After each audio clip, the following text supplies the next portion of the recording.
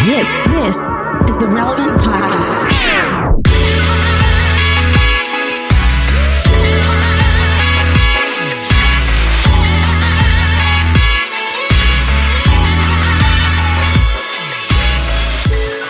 It's Tuesday, October 19th, 2021, and it's the Relevant Podcast. Here in Orlando, I'm your host, Cameron Strang, and joining me from Loverland, Virginia, is Jesse Carey. Hello, hello. From Austin, Texas, author, speaker, podcaster, flood survivor, Jamie Ivey. Hey, guys. You have to listen to last Friday's episode to get that. And once again, Derek is out on vacation. He will be back next show, but sitting in for Derek, once again, our very own senior editor, Tyler Huckabee. Hey, everybody. Howdy. Hey, before we get going, I want to tell you, we have a great show in store for you. Coming up later, we talked to Ruth Joe Simons. We talk about how we can replace the message of self-improvement with something better, something Christian messaging needs right now. This isn't just a self-help faith, right? We need to get a little deeper in that. So stay tuned for that. Also, we have slices. And at the end of the show, you guys have been asking for it. We brought it back. We have a very special edition of Epic Battle coming up. So, packed show today. Excited. What?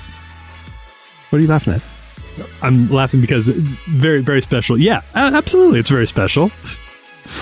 Dude, I'm a salesman. I gotta hype it up, man. Yeah, I gotta get people I get it. Gotta dangle the carrot so they'll stay tuned to the end. As somebody who put it together, who's somebody who was in charge of making it, I didn't know it was supposed to be very special. So I'm really hoping that it Tyler, every game delivers. You put together is special. Thank you, Jamie. I appreciate that. I just don't want to bait and switch. You know, I was trying to think, like, is it special? Like, yeah, I'd call it very special. Yeah, it's a very special edition of. I come from an era when a segment is very special. It's going to deal with a heavy issue like addiction. That's our very special episode of Full House. Yeah, Yeah. One of the Tanner girls got hooked on, vaping. Yeah, this is our caffeine pill episode of Epic Battle. Yeah. Is this a warning against the dangers of vaping, Tyler? Is that what this game is? Very special. It's all Epic Battle. We need the to Tanner have a sisters. talk. It's Mary Kate versus Ashley Olsen in a vape off. We have to have that. That scene has the music come up behind it. It's they're landing the plane now. Mm-hmm. Yeah, it's queued up. Yeah, I mean there's a scene where Cameron, he's like, no, I'm sure those old magazines are just in Tyler's desk. Let me open it up. He's like, oh my gosh, and it's nothing but receipts for various flavors of e-juice. What he's been eating? He's been vaping. There's bubblegum flavors. He spent probably tens, maybe even over $100 on this e-juice. And then when he comes back from his lunch break, I'm sitting there. Can we talk? I'm not upset, I'm just disappointed. And then we need to. I slowly open the drawer so we can see the receipts that I found. Tyler, why do you? Well, I feel like we're really giving away the game here, but blueberry exhaust. So get the kids, get all the kids together, have them gather around so they can listen and ask you any questions they might have after the game. Epic Battle. All right, let's do it. You're describing like contemporary McGee and me, where McGee helps us navigate the terrible world of vaping and e-cigarettes. It's what is that? No, but McGee's like standing on his shoulder, so the vape goes right into his little cartoon face. Well, he inadvertently overdoses McGee on bubblegum flavored e-juice, and though he's fine. I mean, it's pretty harmless in that scenario. But either way, it's a wake-up call to everybody. This is all assuming McGee's a real person, not a figment of Nick's just fractured mind that probably vaped too much, and then he started hallucinating a little cartoon guy. That's the real plot. Yeah, that's what's going on. Wait, did they ever establish that the little cartoon was a hallucination, like an imaginary friend, or did they act like he was a real thing? I don't think there's an origin story. I don't think there's any sort of like can McGee like open a door or anything in the real world? Like when McGee would go off on his own, did the papers rustle or like? I think he just kind of popped up whenever Nick needed a little help, like Jiminy Cricket. Oh, kind of like an angel on his shoulder. So you're saying it's like a Fight Club situation? Like it's basically Fight Club. That's what I want. I don't know. I don't know if it was ever explained. I'm not like super deep in McGee and me lore, so I'm a little in over my head here, but in my mind, it was never explained. He just had a cartoon pal. That's all we know. Yeah, I know, but like I get that part of it, but like, was it like Who Framed Roger Rabbit, where the cartoons nobody else interacted with real world objects? No, nobody else saw him. It was just he just would talk to Nick, and then he would go back, and I think Nick drew pictures of it. Man, we might need to bring like a listener on next week to. Well, it says online his best friend is a 6-inch tall cartoon character of his creation. Yeah. He was. He would doodle him, and then the doodle came to life. Was it a magic pencil or something? Was that ever established? Was he some sort of, or was it just? Oh, it was one of those iPad pencils. Cost like he was like in 6th grade or whatever, and his best friend was fake. That's sad to me. He had to make That's a rough year. It's a rough year to be a kid. It's a rough year. He was such a huge nerd that he was forced to draw his own friends. I'm gonna be honest with you guys. I think we're overthinking it. I think the beginning and end of how hard they want you to think about McGee and me is don't vandalize the elderly neighbor's home or whatever. Like that was like a whole episode, and that was like I guess that's a good lesson. But is that something that the youth of America is like? Should I go vandalize this elderly person's home? Like was that really the pressing thing? Maybe they just ran out of they covered stealing in 3D R-rated movies, so let's go straight to elderly home vandalism. That's a lesson we're gonna. That was literally an episode. All I'm saying is that we're overthinking the McGee aspect. Okay, all right. Well, stay tuned. Up next, it's Slices. Oh my God, Pony Boy. 12 a.m. still haven't texted me back. I got a real bad feeling things are falling off track. I got a scary intuition that the things that I lack. I've got your phone on silent, let the screen turn black. Pick up your phone, I wanna talk to you, cause I'm all alone, I can't think straight. My heart beats beating cause I thought I knew you. Keep leaving me on red, you're going MIA. Why you gotta do that? Why you gotta do everything you know I hate? I hate your phone up, but I don't get no luck. You're listening to Forrest Nolan. The song is MIA. Well, today's show is brought to you by the Chris Tomlin and United Tour. The co-headline Tomlin United Tour is the most anticipated tour of 2022. It's the first time ever that these two worship artists have shared the same stage. With 33 dates across the U.S., Chris Tomlin and United are inviting fans to experience live and in person the songs that have shaped the modern generation of worship music. You can sign up through tomorrow only to be a part of an exclusive presale at TomlinUnited.com. By signing up, you get your tickets first and earn points for prizes like a trip to the Los Angeles tour stop with VIP treatment or free tickets to the concert closest to you. Go to TomlinUnited.com now to sign up for the presale. You only have until tomorrow. That's TomlinUnited.com to sign up for the presale. Go do it. All right. It's time for Slices. What do you have, Jesse? All right.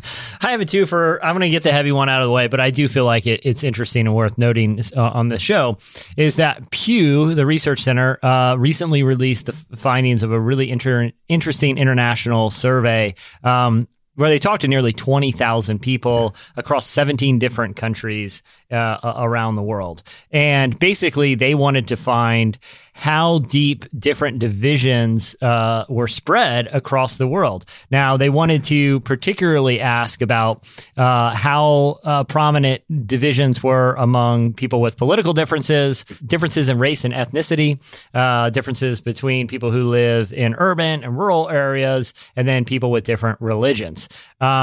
Because as Americans, we kind of have an interesting we kind of live a sort of interesting dichotomy compared to a lot of places around the world where we have, freedom of speech, we have freedom of religion, we're allowed freedom of expression to express our different ideas. So theoretically, you would think that because people are able to kind of express their differences through civil discourse, we would have higher levels or less levels of division because we're permitted to express them in civil ways. Well, probably unsurprisingly, the United States either ranked at the top of every category or at the very top, or was at least in the top 2 or 3. And so this is just for context. And this isn't, I don't mean this to be a downer. I actually think it's an optimistic story because things, the way they are here right now, don't have to be this way forever. Because in fact, the political divisions we're experiencing in this country are somewhat isolated to this country. And, compared to globally, only about 50% see political conflict. They, even that it's even noteworthy in their countries compared to the United States. Internationally, it's about 50% of people who have identified political divisions as a real problem. In the United States, that's 90%. So, it really, and that number goes across a lot of these categories when it comes to issues that are polarizing people. All that to say is, this verifies that the divisions and kind of tensions we're seeing around the country are real. Like, people are observing them and are saying they do. But they're also saying, listen, around the world, it's not like this. It is not like this in most places. And that, to me, that's a good story because, to me, it doesn't have to be like that here. Mm-hmm. And so I think, especially as Christians, it should be some degree of encouragement that, hey, maybe there can be some course correction, because there are a lot of places in the world, that are dealing with a lot of the same circumstances we are not as divided. So interesting story there. But now I want to talk about one that's just more funny. And I saw that has no impact on any of us. But this one, speaking of divisions, the Christchurch City Council in New Zealand has made an extremely controversial decision. And the only person I could find that was really upset about it was the person directly affected by it. But either way, this guy is really upset because they have decided that after more than 2 decades, like 23 years, they will no longer have a town wizard on their payroll. Oh, no. For 23 years, a gentleman named Ian Blackburn Chanel has made almost $400,000 in income by being the town's wizard. His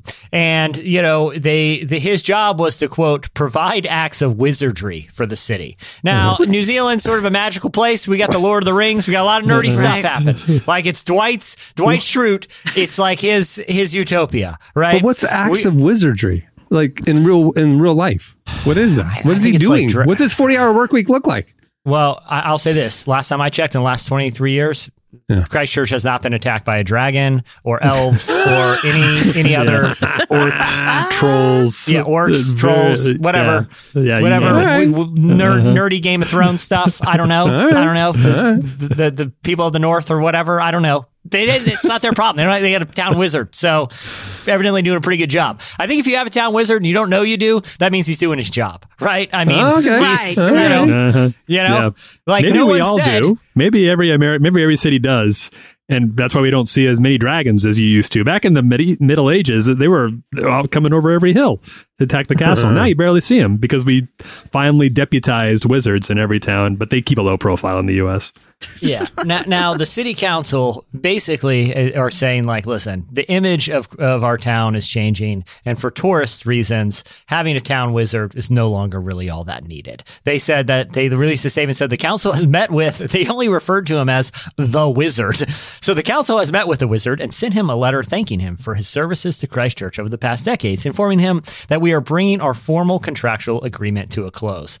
Now, it may not surprise you that the wizard is not too happy. In fact, he released a statement that says, "I don't like being canceled. It makes no difference. I will keep going. I will keep going. They will have to kill me to stop me." Good Lord, wizard! Wow. I feel like things are getting a little heated here. You're not a real wizard, right? Like, you're kind of a wizard mascot, like you're New Zealand. It's kind of a fun mascot thing. At some point, the wizard started taking the job too seriously, and to my knowledge, the town doesn't have any intention to kill the wizard. I think the idea is just he's not worth $16,000 a year of local taxpayer revenue. So tough situation happening there, but they're really opening themselves up to attacks by dragons or hobgoblins or whatever nerdy thing else is out there. I have a question, Jesse. I have a question. Follow-up question, please. Yeah. Do they have a photo of the wizard in question? I'm just want to know if he looks like a traditional wizard, of like a pointy hat guy, or or is it one of these like remix, like modern take on wizardry? So he looks like a normal, cool guy. Yeah, like a supernatural guy. One of the No, he looks exactly like what you would think a wizard from New Zealand looks like. Like a little unkempt, large beard, black pointy hat, very like close your eyes. He wears the hat and everything. What? Wow. This is a man who takes his job very seriously. Okay, he You'll have to kill me. He also said this. This is He also said this. They are not making use of my worldwide fame. I am disappointed they have not made use of the wizard as part of the promotion of Christ Church. Worldwide fame's a little generous because I think a lot of us are just finding out that New Zealand's paying a wizard. I mean, you know what he could do for a second act? Washington, D.C. has a basketball team. Oh, that's true. There you go. That's true. Yeah, he could be a consultant. I mean, he could make public appearances. He could keep ward away the other team. Good, I don't Cameron. know.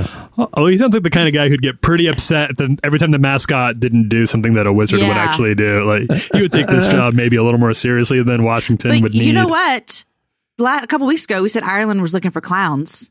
Maybe they could take a wizard. I mean, there's that. He could move on up a little bit to Ireland. He can make a good case. I mean, like Tyler said, he can say for 23 years, there's not been one dragon attack on Christchurch. Somebody wants a wizard. I'm worth the money. Yeah, another city will pony up. I'm sure. Here's the other thing, Cameron. I like your Washington Wizards idea because $16,000 a year. They're paying John Wall like $16,000 a quarter for like 5 years. He didn't even play. You know what I mean? Like they pay that guy like $200 million. What's another $16,000 a year? Be an actual wizard roaming the halls. Maybe you wouldn't have so many injuries if you had a wizard looking out for, hexes or whatever's happening. I don't know. It's not my world. I don't know. It does seem like that franchise is cursed with injuries. That is true. So maybe they need to actually dabble in actual wizardry to turn the tide.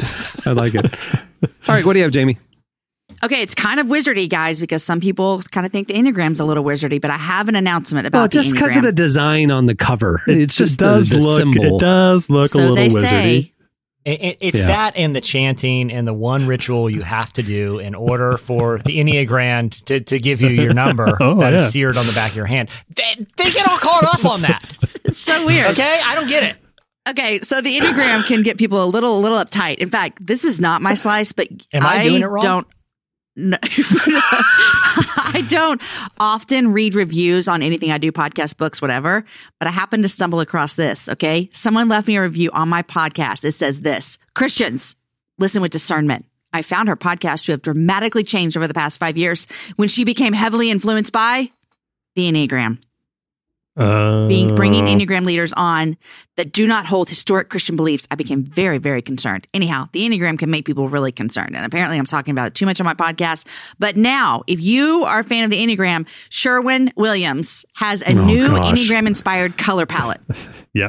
It's so stupid. Which, listen, for an Enneagram 6 who has a hard time making decisions, Sherwin Williams is making my life so much easier. They gave me a color palette and they said, choose these, Jamie. And I'm like, I will do whatever you tell me to do because that's what an Enneagram 6 struggles with, is making decisions. And so thank you, corporate America. Thank you, corporate America. So the Sherwin Williams is making money on deciding for you what color you should paint your living room based on your personality. Do you have a couple of the naming examples? Because this is the thing that was like, I strained my eyes. I rolled them so hard. Reading these. So I will read the Enneagram 6 because that's what I am. Okay. So the colors are this: responsible and hardworking. Oh, there I am. It's not a color. Trusting of self. This is, okay. Responsible and hardworking is a type of the Enneagram, but the color is reliable white. Reliable white. That checks out. You don't want white, you want reliable white. Yeah. And then one is called high strung, which I kind of take offense to. And one is called loyal blue. Loyal blue. Sure. Yeah. So that's Enneagram 6. Enneagram 9, one of them is tranquil aqua, peace of mind, mellow coral. There you go. Mellow coral. Yeah. I had wondered... I was very curious when it was announced that Richard Rohr had signed on to be a consultant for Sherwin Williams, but now I understand what the end game was, and I get it. Can you imagine the one person who read about the Enneagram going into Sherwin Williams PR that day? Like, hey guys, I've been reading this book and I got this idea, and everyone no one knew how to say this isn't we don't care about this, and they're like, well, Becky loves this stuff. We can't tell her no. Is this the beginning now of them just naming colors to appeal to different audience segments. You know, like for the sports fans, it's not blue. It's whatever adjective blue. You know, like it just feels pandering. But to be fair, this is a model. They're just doing the model that Christian bookstores cracked a while ago, which is when something's a hit in like evangelical Christianity, suddenly, you know, there's a market for Prayer of Jabez neckties. Like, you know what I mean? Like, how can we just merchandise the heck out of this thing that a lot of people are finding spiritual solace in? What are the merchandising opportunities here? Because last time I checked, people eat mints. We might as well stamp a book, an obscure Bible verse on them and mark the price up. I like it. All right, what do you have, Tyler? All right, so this was like a shocker for me to come across this story, and I had to look into it a little more because I didn't really believe the stat at first, but evidently it's true. Now, you guys have all heard about the bee crisis, right? The honeybee population has been declining over the last few years. Nobody's quite sure why, but it's like a problem, I suppose, for people, especially for people who love honey, like Winnie the Pooh. This is a serious issue. But the story had kind of faded from the headlines, and I hadn't really thought about it in a while, and I thought maybe they had a little rebound or something. But according to a new study from the Smithsonian Institute, the American bumblebee population has declined by 90% over the last 2 decades, and it has disappeared entirely from 8 different states, from Maine, Rhode Island, New Hampshire, Vermont, Idaho, North Dakota, Wyoming, and Oregon.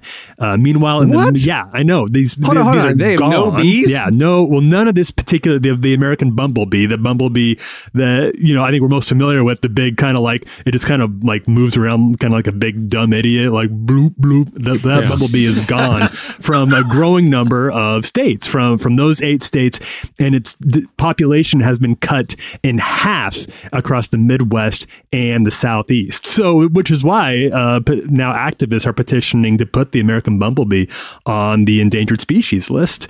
That's a pretty big deal. That comes with a lot of liability for people who like accidentally kill a bumblebee. That means you're on the hook for to be fined by the government for killing an endangered species, which can create a lot of problems, especially for farmers who use pesticides and things like that. But the alternative at this point is an extinction event for the bumblebee. So it'll be interesting to see what happens here. And also just one of those things that's really scary to think about. Like, can you imagine growing up in a world like without bumblebees? Like that would be a very weird thing to imagine for like kids or grandkids, but it looks like a very real threat right now if we don't do something about this. Okay, so first of all, these aren't honeybees, right? This isn't these are just bumblebees. It's a type of one, but it's not the entire species of honeybee. The bumblebee is one particular type of honeybee. But losing them is more than just, there's no bumblebees. It's like they pollinate. Right. Well, like I'm even sitting here wondering what's happening in the states that don't have any. Like how are the flowers, you know what I mean? Like how is their ecosystem not completely ravaged right now? Because that's what they've been saying, is that if we lose the bees, like it actually, the entire backbone of the ecosystem will fall apart. Right. And there are other types of bees that do this sort of pollination, which is part of the problem, evidently, is that there's a growing amount of competition from bees that have been brought over from other countries, and nobody knew the sort of havoc they would wreak on the ecosystem they were dropped into here. So that's one factor potentially in this decline, which again, the decline is sort of mysterious. We don't know all the reasons why they're dying. Their pesticides obviously plays a big role in it. Yards, the proliferation of front yards that don't have that those act as basically deserts for bumblebees because there's nothing to pollinate in most Americans' front and backyards. So there's a lot of things going on here, but this for bumblebees, for the American bumblebee, none of those things are good. Yeah, but let's be honest here. If pollination's getting taken care of by better bees, that's the free market. The stupid, dumb bumblebee just got to work hard. I mean, I'm sorry. That's capitalism, but welcome to You're America. That's how we do it here. This is America. All right. Well, that'll do it for Slices. Stay tuned. Up next, Ruth Chou Simons joins us. Checking the rocks again. Remember when we could sleep? Are we alone? Are we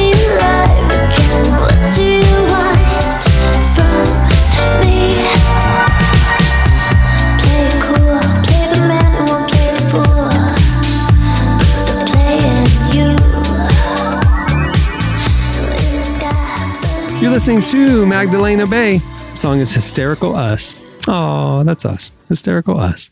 Well, Ruth Chou Simons joins us today. She's a best-selling artist, speaker, and author who has written books like Fields of Joy, Beholding and Becoming, and her newest book, When Strivings Cease, where she dives into why our society is so obsessed with self-improvement.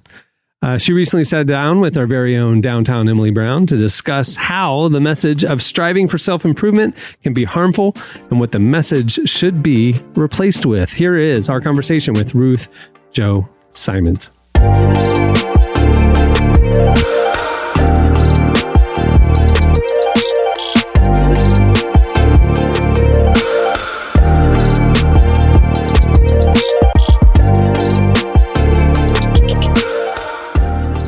Self-improvement is not a bad thing, but, just like everything else, it can become a bad influence, or at least a draining influence. And even in scripture, we talk about going from, one degree of glory to another. But there's a difference between worldly self-improvement and biblical self-improvement. So I'd like to know, what does biblical self-improvement look like to you? Yeah, biblical self-improvement is ultimately not self-improvement at all. It's improvement made, achieved by God. It's called sanctification.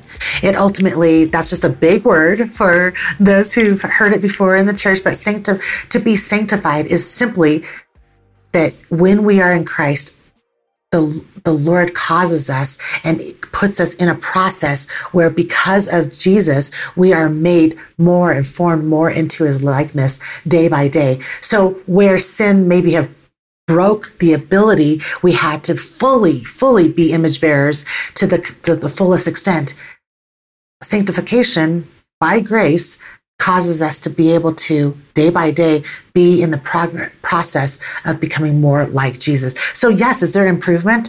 Yes, I sure hope that on my way to the throne of glory, that I might look more like Jesus on my last day than I did in my 20s. But that's not because I'm striving and creating the best version of myself according to formulas and man-made plans. That's because I surrender myself.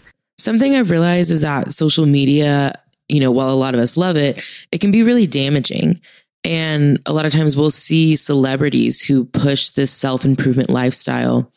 So, to what extent do you think social media has helped push this narrative? Well, I definitely think the hamster wheel of self-improvement really kind of starts with us comparing and looking at how someone else is further on than we are, or has the dream that we have that we wish was ours, has the home that we wish we could live in. And so a lot of comparison and the access that we have in social media feeds that already natural instinct in us to want to achieve on our own, to control our circumstances, right? So I think self-improvement and the idea, the self-help model just kind of plays into that, basically saying, well, you are in control of your own life. So if you want that, go get it. Just get it by being better, being an amazing version of yourself, and you can have it too. And here's the thing, like we were saying, Emily, ultimately, is all self-improvement bad? Is setting a goal a bad thing? No. Is it bad to organize your life and make plans and project some goals that you have for the next 5 years? No, none of those things are necessarily bad in themselves. But when our motivation is because we don't trust that God's going to give us good and we have to achieve good on our own, that's, I think, when self-improvement becomes something we worship, when we're meant to worship Christ alone.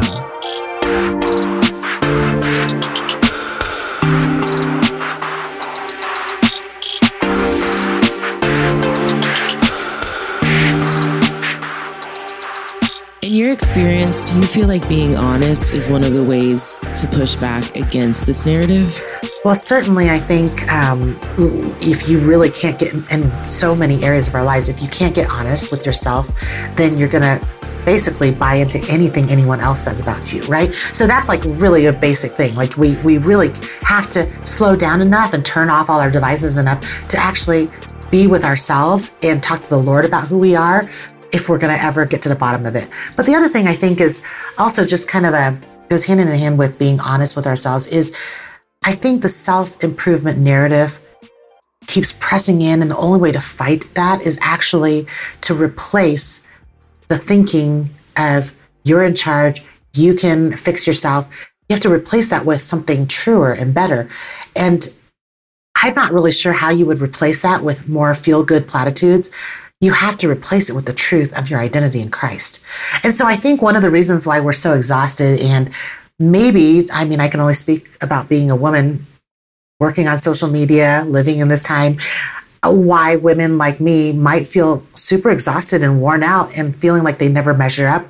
I think one of the reasons is because we're so busy and maybe so easily satisfied that we're kind of biblically illiterate sometimes. We're not going to the Word and finding out, what does the grace of God actually do in my life? Do I actually understand that the gift of grace actually was a substitute for my striving, and it's meant to sustain me and actually cause me to grow? And if I understand how that works, then all those other methods that require me being amazing really pales in comparison and don't measure up at all. One of the things you mentioned is going to scripture to find truth, to push back on this narrative.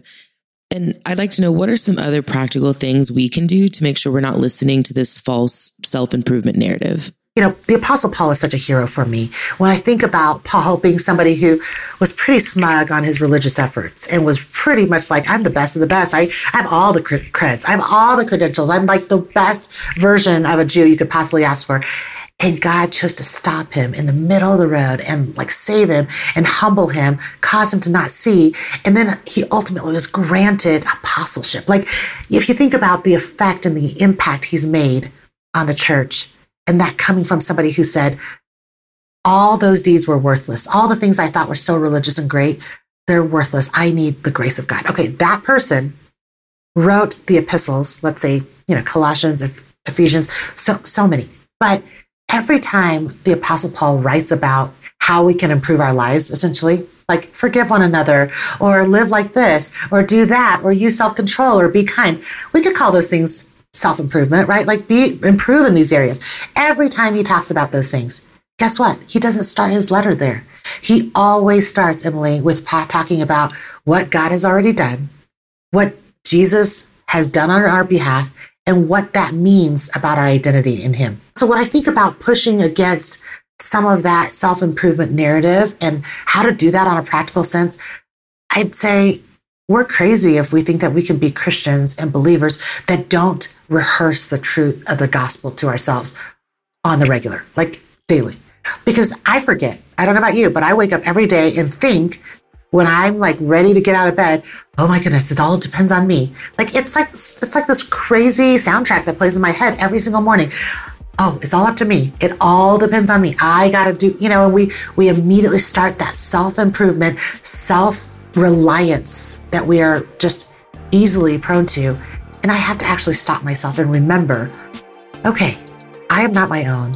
The grace of God has purchased freedom for me. Can I operate out of that? And that really shifts my day. It resets and recalibrates me every day.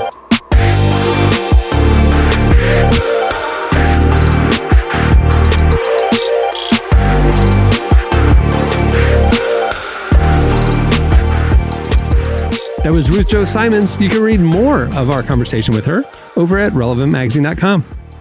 Okay, stay tuned. Up next, it's Epic Battle. What's wrong with you? I don't know you. Like London Bridge, we're falling. It's cold today. I know I like London Bridge, we're falling. What's wrong with you? I don't know you. Like London Bridge, we're falling. It's cold today. I know I like London Bridge, we're falling. I wasn't born to live in here. I'll wait till I can deal with it on my own. You're listening to Ego Apartment, and the song is Wrong With You. Okay, it's time for Epic Battle. If you haven't heard Epic Battle is our opportunity to set the record straight. The internet likes to argue about stuff, like straight Superman is better than gay Superman and all that stuff. Whatever. Who cares? We're going to settle it. We're the authorities on so many things.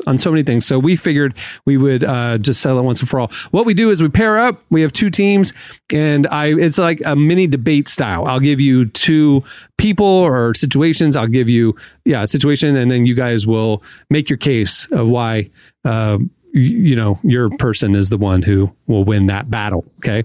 So welcome to the show, one of our editors at Relevant, Emily Brown, Downtown Emily Brown. Hey everyone. Downtown does a lot of stuff on our social media. So if you've been enjoying Relevant saying really pithy things on Twitter to people who are stupid, that's Emily. So you can get mad at her. That's my specialty. I fully condone it. I love it. It's my favorite thing she does, but she does a lot more than that too. But anyway, all right. So Epic Battle, we're going to do a few rounds here. The teams are going to be Jamie and Tyler versus Be Thinking of Your Team Name versus Jesse and Emily, Be Thinking of Your Team Name. Okay. Jamie and Tyler, what's your team name? Reliable White. I think we should take out the white. Reliable White. Let me pick. What's your Enneagram number, Tyler? I'm a 9. Okay, I got it. Are you ready? I like Reliable White. I like Reliable White. I'm not Reliable White, but it works. It works on a number of levels, Jamie. Here we go. All right, Jesse and Emily, what's your team name? Emily, I feel like we should keep Downtown as part of the name. And then I want to pour one out for a guy we learned about earlier in the show that I'm sure you'll hear about soon. A wizard. I think we should be the Downtown Wizards. I think Downtown Wizards. I like it. That sounds strong. Yeah. Downtown Wizards versus the Reliable Whites. Okay. So for the first round of Epic Battle, here's the two people. Okay. Lin-Manuel Miranda versus Dwayne "The Rock" Johnson. Now, why did I pair those two up? Because they're both terrible rappers. I don't know if you've seen Dwayne "The Rock" Johnson has been promoting his rap song this past week, and I cannot stand Lin-Manuel Miranda's version of rapping. So that's the two people. Reliable Whites, you have Lin-Manuel Miranda. Downtown Wizards, you have Dwayne "The Rock" Johnson. I know, Emily, you're a big fan. And here's their competition. Who would win in a karaoke contest? Reliable Whites, you're up first. Tyler, you go first. All right.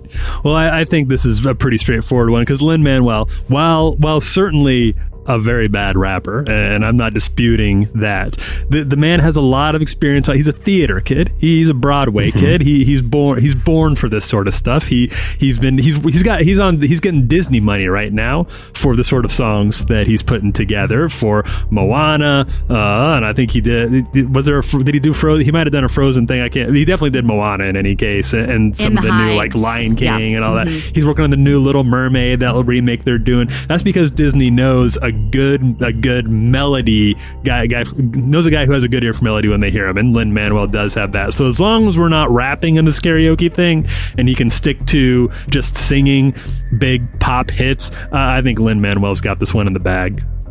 Downtown Wizards, why would Dwayne "The Rock" Johnson win in a karaoke contest? I'll take this one. I mean, it is like a known fact that The Rock has in all of his contracts that he can't lose anything. So I feel like if he enters into a karaoke battle, he's going to only enter it knowing that he's going to win. So I feel like we kind of know beforehand. And also, who's going to tell The Rock that he didn't win something? I'm not going to tell The Rock. You're a credible journalist. You just said something that, as fact, that I did not know. Is it true, or are you making a joke that he has it in his contract that he cannot lose? It is a rumor that I choose to believe is true. I like those. It feels right that like he can't lose. I think like I've heard that so many times that he can't. It's like in his contract he can't lose a fight ever. And again, I'm not going to tell The Rock that he didn't win a fight. Right. Are you going to tell him? No. Okay. Emily, you make a strong point because it's very apparent that Tyler and Jamie have not been to a karaoke bar. You don't tell the 300, like the guy who can bench 300 pounds up there just belting out no matter how bad he is, he's terrible, because that's not how karaoke bars operate. This is a man I've seen get in a wrench fight with Vin Diesel. Okay, no one's confronting that gentleman. All right, your rebuttal, Reliable Whites. Well, I just want to say, I've been to karaoke bars, and the people who do the best at karaoke bars are in between that 35 to 45-year-old age range, because you still think you're young, but you don't think you're too old. And Lin-Manuel's 41. The Rock's almost 50. He's a little too old to be hanging out at the karaoke bar. And so I think that age is going to help Lin-Manuel Miranda in this little battle right here. He's got a little bit more pep in his step. He's not 50 yet. And The Rock's knocking on 50. Yeah. He's got youth on his side. All right. Agreed. And final point, Downtown Wizards. Yeah, I mean, like I said, he fought Vin Diesel with a wrench, and he's look when you go to a karaoke bar. Karaoke bars are generally, again, guys, I feel like you're a little out of touch. They're not in the nicest part of town, okay? Generally, the people who are belting it out pretty late night, the one near me is called Big Daddy's, and the floor is sticky. So I know exactly what you're talking about. It's not a place where anyone in a muscle shirt, no matter what kind of level of fitness they're in, you just don't mess with someone in a muscle shirt at a karaoke bar. That's I feel like a pretty hard and fast rule. He's winning. To Emily's point, he wins no matter what here. Clark, who do you think made the better points? Who convinced you between the two of them? I guess I'm going to go with The Rock. I would not have enough, confidence to tell him he lost. So I'll tell him. I don't care. You and your Enneagram 9 self are going to tell the one guy booing. You're like, by your applause, who wins? And you're the one guy booing The Rock. No, get a real job. Go back to wrestling. The last thing Tyler sees before it all goes dark is one eyebrow raise. Made a grave mistake. What's Lin-Manuel Miranda going to do? Whip you with his ponytail? Give me a break. The Rock is the threat here. Is a legitimate threat to your safety. Yeah, the voters are within eyesight of the contestants. That is true. All right, next one. Here we go. It is the main cast of Seinfeld versus the main cast of The Sopranos. Downtown Wizards, you have The Sopranos. Reliable Whites, you have Seinfeld. And the competition is a potato sack race. Downtown Wizards, you're up first. Why does the cast of The Sopranos beat Seinfeld in potato sack race? Jesse, you got this. Oh, well, I mean, this one seems kind of obvious to me. If there's one thing that cast is proficient in, it's dealing with bodies in bags. Now, most of the time they're carrying them through the pine-bearing forest. They're not jumping in them. But listen, if there's one cast of characters who are on TV who know their way around bags and bodies, it's The Sopranos, okay? They move them every way possible throughout the course of that series. A potato sack race is sort of sandbagging it, in my opinion. But I'm interested to hear your case, guys. I never know where you're going. I did not expect that. All right. So, Reliable Whites, why would Seinfeld win the potato sack race? All right. Well, this is going to be interesting because I'll tell you that I just got a text from Jamie saying I've never seen either of these shows ever. And I'll be honest too, Jesse makes a really good case, but I will. We concede. All right, that's fair. Okay, I don't like to give up without a fight. But I also don't. I, like The Rock, don't take on challenges I don't know I can win, and I feel like The Rock, and I know what I beat, so I'll concede. Downtown Wizards, you have Megan Fox and Machine Gun Kelly, and Reliable Whites, you have Colin Jost and Michael Che. Two dynamic duos. Okay. Megan Fox and Machine Gun Kelly, and Colin Jost and Michael Che. Here is the competition: a round of mini golf. A nice round of mini golf. Who wins? Okay. You are up first, Reliable Whites. Okay. Well, I think this one is actually in much the same way that The Sopranos is an obvious win for Potato Sack Race. I feel like this is a really easy win for the Weekend Update team. First of all, you've got Jost, who is an Ivy-educated guy. He comes from a lot of money. All those guys do is play golf. That's the whole thing out there on the East Coast. Is you get together on the weekends, right. You go play a round of golf with your homies. So Jost, even by himself, is really on top of this. And then I think also with Michael Chou, what Jost maybe doesn't have is sort of the whimsical nature that lends itself to a good round of mini golf. Like Jost knows his way around, a regular golf course, but maybe not the mini golf course. And that's where Chou can come in with a little bit of savvy and sort of help hone his skills for the obstacles like the big windmill, the alligator mouth chomping up and down. He can help deploy those skills in a way that's really going to be executed very well on the mini golf course. All right, Downtown Wizards. Why would Megan Fox and Machine Gun Kelly win the round of mini golf? I mean, listen, if there's one thing, Emily, you can back me up here. I'm sure you're very, very familiar with the work of both of our people. We have talked about them at length in our staff chat this week. Yeah, but not about their mini golf skills. Yeah, but if there's one thing we know about Machine Gun Kelly, it's that he is basically an expert at temporarily appropriating a skill set that it only later becomes evident that he has no business attempting. But he fools everybody for a little while. There's no reason to think that wouldn't translate to one game of mini golf. Now, is he going to go win the Masters? Heck no. But we've seen the guy go through like 5 different iterations of fingernail styles alone in the last year. He can temporarily disguise himself pretty effectively. I have no reason to think that couldn't translate to a mini golf game. Okay, good point. Your rebuttal, Reliable Whites. Jamie, you've seen him in action, so why don't you take this? She recently attended a Machine Gun Kelly concert. We were talking about this last week. And usually a rebuttal would be where you kind of speak highly of your people that you're trying to win. I just want to take a moment just to say that I don't know that Machine Gun Kelly is going to be awake during the hours that the mini golf little playground is open. And so I think that he might not even make it to the team. I recently saw him. He's very sad and very angry, and I think he might be asleep. And so I don't know that he would make it to the mini golf. That's what I have to say. So you're saying Colin Jost and Michael Chou, the people that you're supporting, win by forfeit because Machine Gun Kelly and Megan Fox just didn't show up. Megan might be there, but if you don't have your whole team, you can't compete. Yeah, and so I just think Machine Gun Kelly did not make it to the competition. Interesting. All right. And your final point, Downtown Wizards. First up, I do think Machine Gun Kelly would show up anywhere that Megan is because they're like weirdly attached at the hip right now. So if one of them's going to mini golf, the other one is. Off camera. I feel like the person that's not showing up is Michael Chou because that he does not care about really anything. He doesn't have time for this. Yeah, he would have to be paid like $1 million to be paid to like go play mini golf, and no one's paying $1 million for mini golf. And if they are, they're just crazy. That wasn't stipulated. Now we're bringing it outside. I feel like we're moving the goalposts. Emily, that is a strong point. I want to add one more thing. Is I think we're missing the obvious thing. Is like this is a feat of athleticism.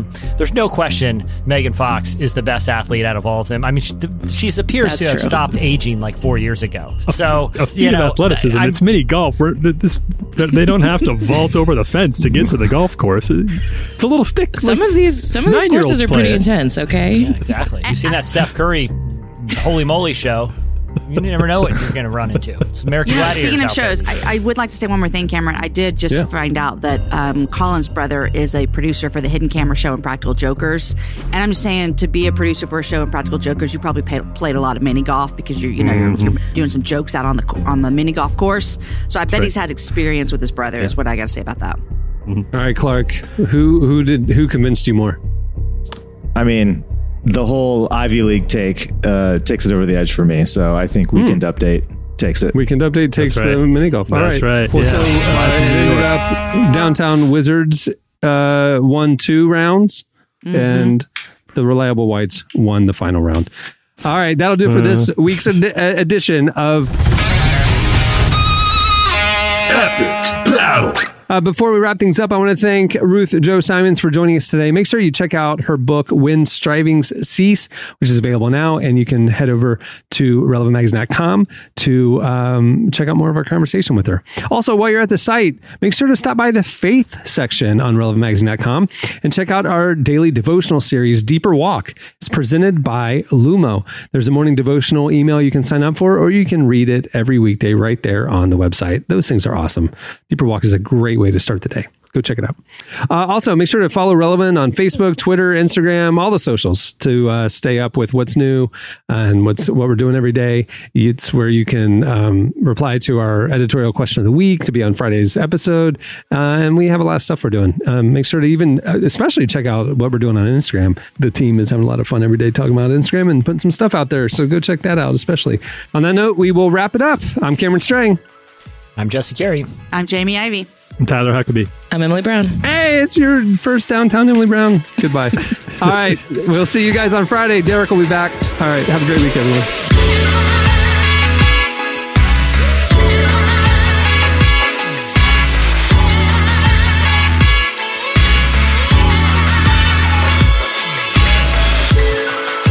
Thanks for listening to the Relevant Podcast.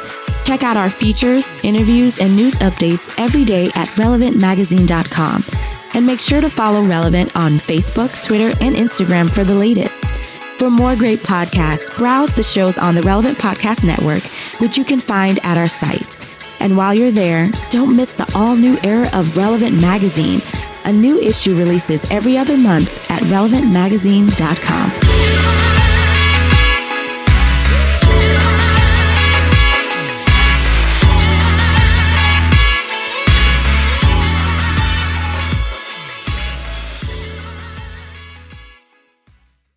He's been vaping! Relevant Podcast Network.